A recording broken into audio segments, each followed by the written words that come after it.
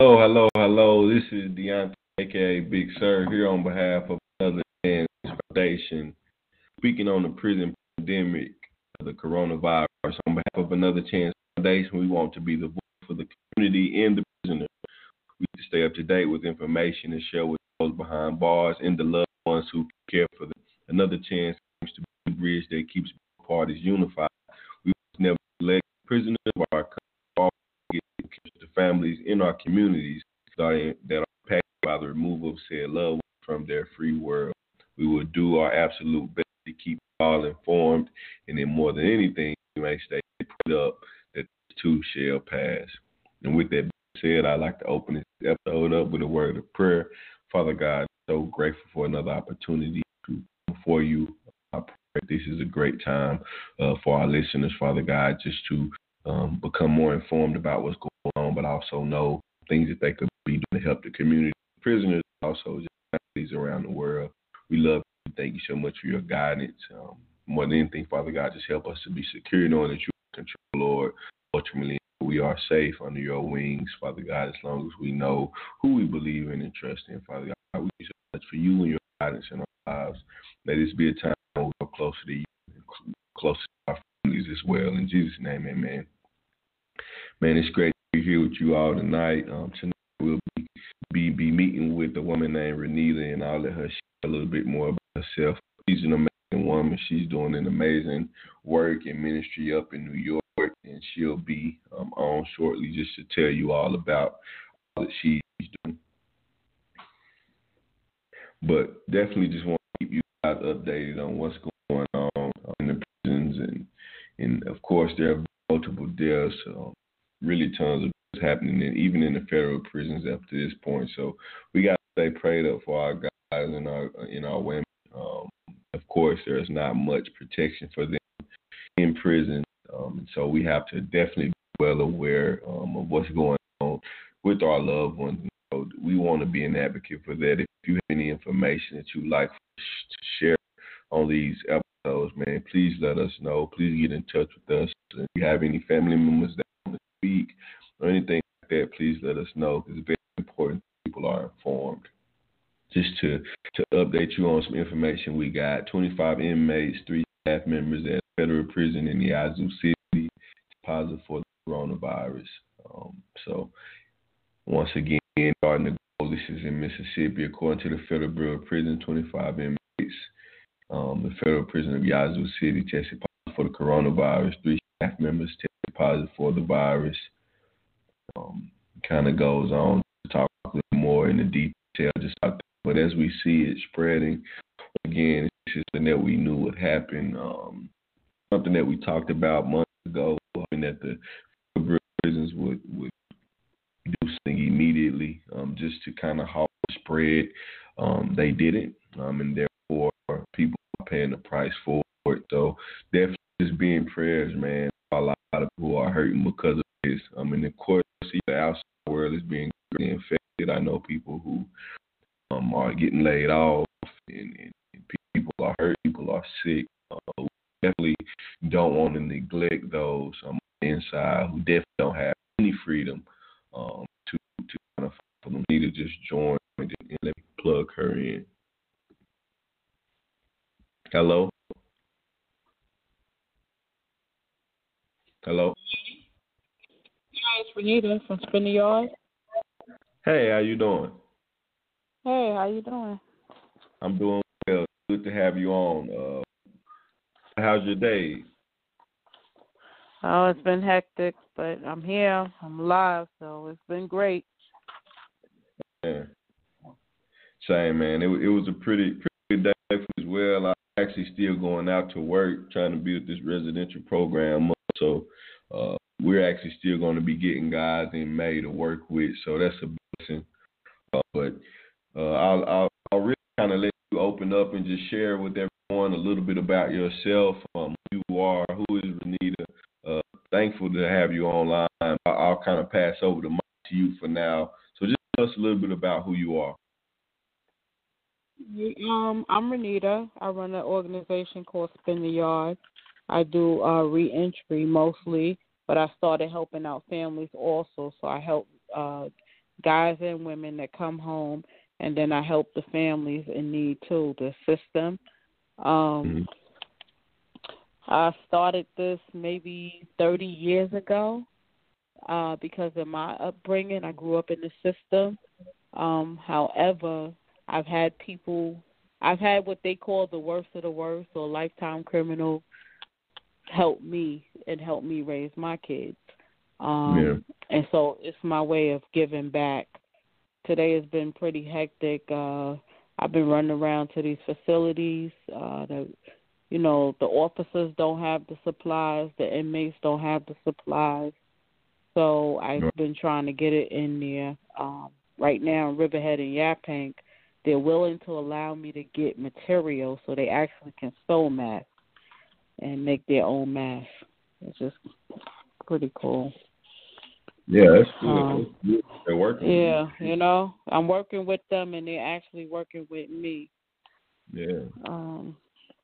I work. Right now I have a couple of programs that I'm working with, just releasing aging people from prison. I have the Fathers Initiative program. I have New Hour, which is off branch from Our Children, which is in the city, New York City. And, we're all coming together collectively and just putting our resources together to see how we can actually help. And that's just the main goal. The second part of it is the housing. So housing is like a big issue right now. And, I'm working hard on that. So, you guys actually help with housing and job resources and stuff like that?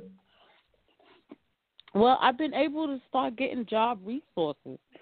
So anybody who has someone who's come home, or even, if they've been home for a while, if they give me a call, 631-542-2270, I have a lot of resources right now to get jobs. Great. So, which is big. The other, if anybody has anything on housing, I'm working on that. But housing is such a big problem, and the system is set up for failure.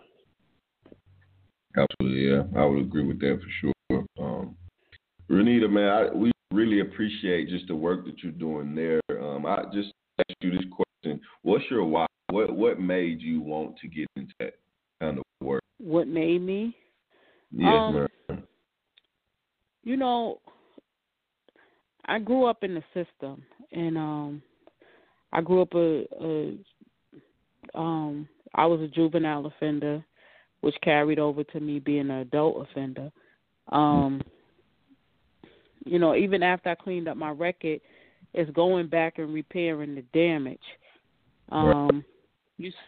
So we have about 20 to 30 years, especially with the crack epidemic, which I played a part in, and I have to take responsibility. And a lot of people, who has, and so you see the damage in the communities now.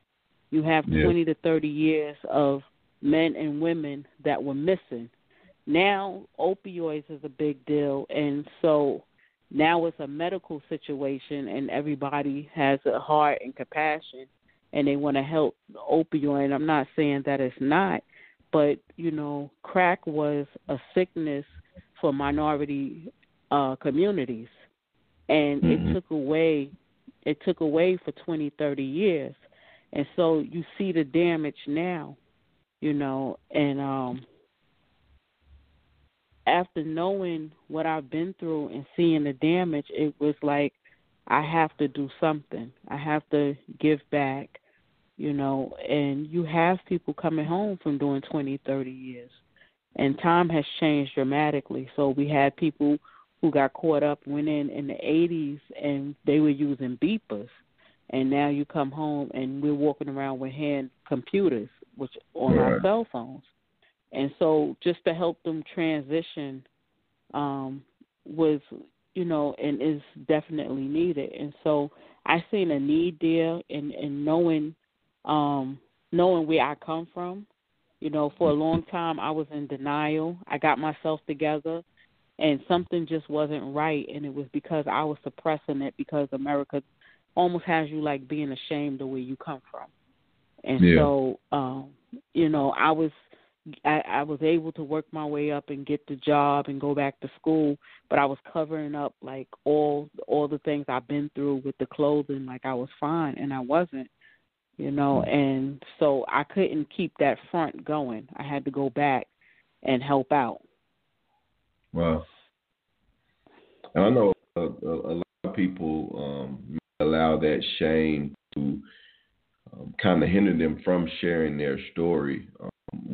What do you think motivated you to start sharing yours? Was it that urge to help people? I mean, that's really what you're doing. You're an advocate for so many people, I imagine.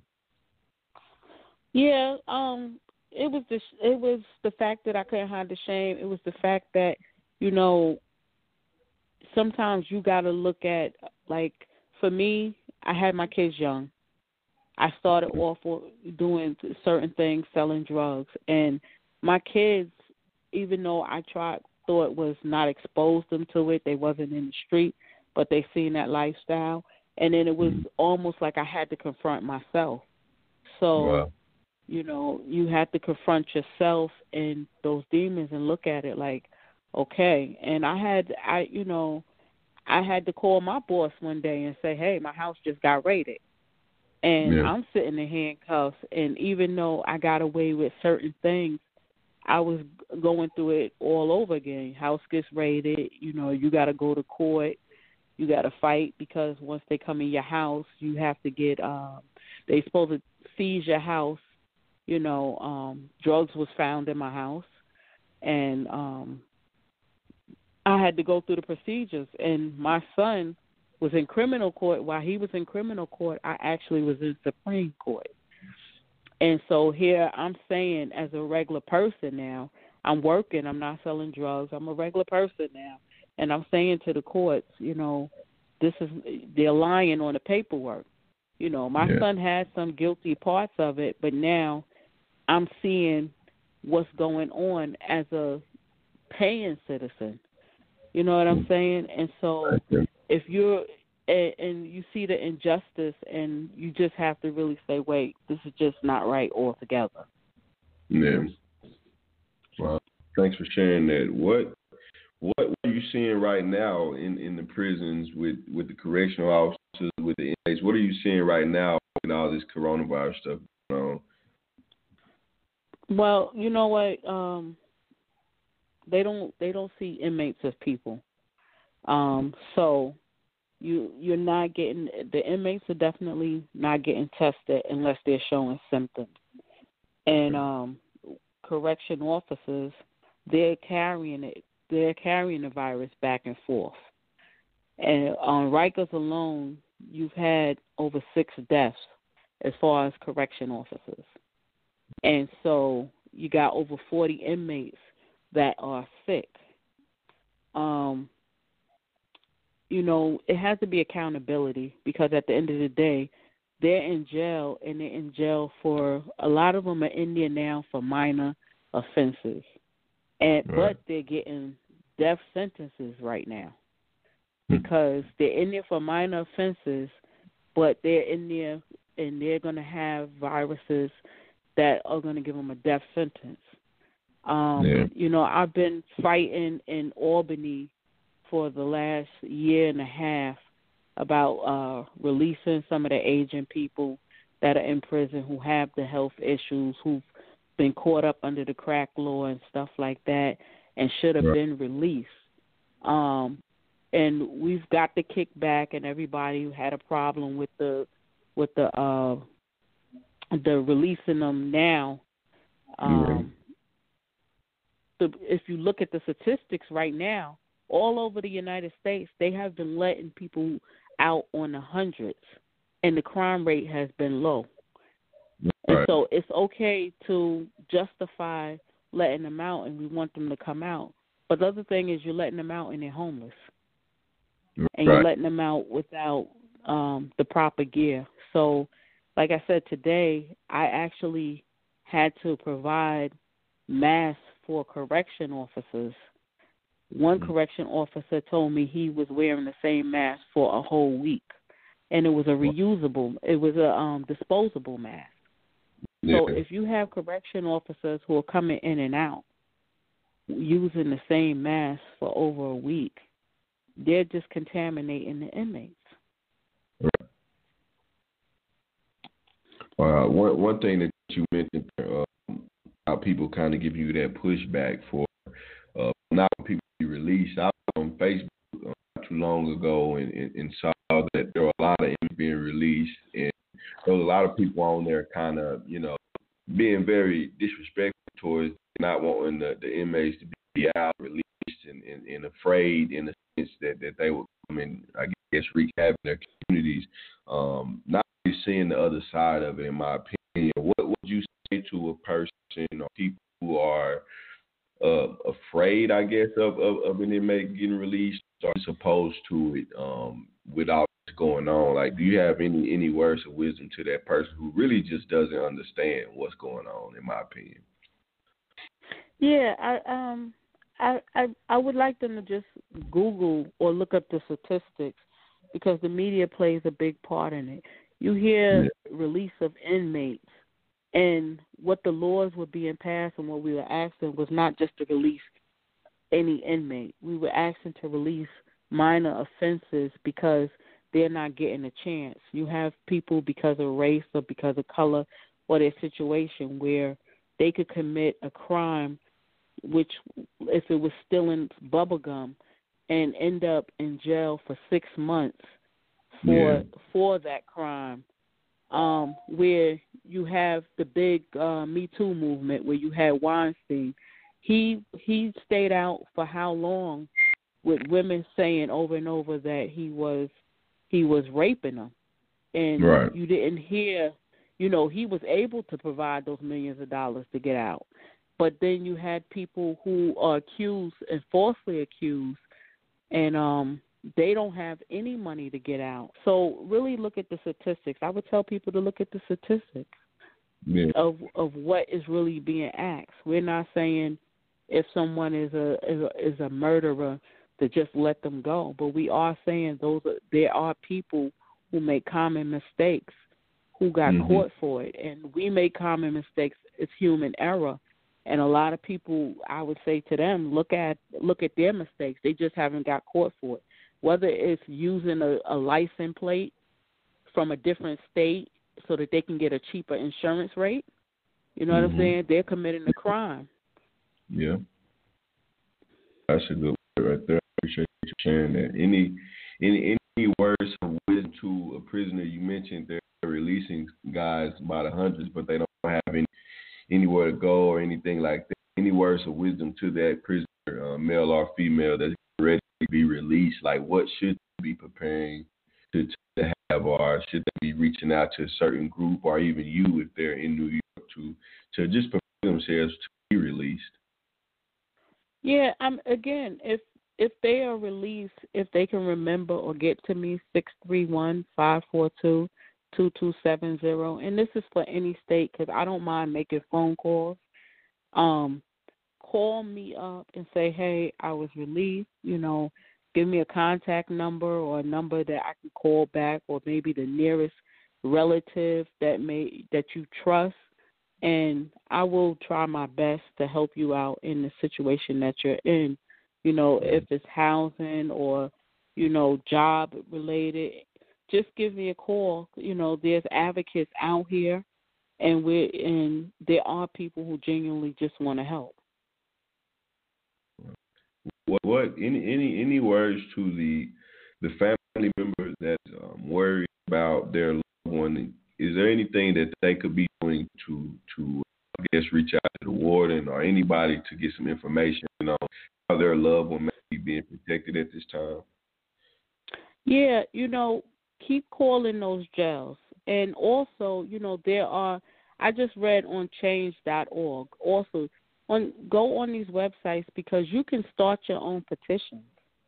You can start your own petition and get those signatures and get out there and advocate. It's the best thing is to advocate, and these legislators, assembly people, they need to hear from the actual people. They need to be able to put a face. And when you say, I'm concerned about my loved one, and I think a lot of times we're scared to speak up.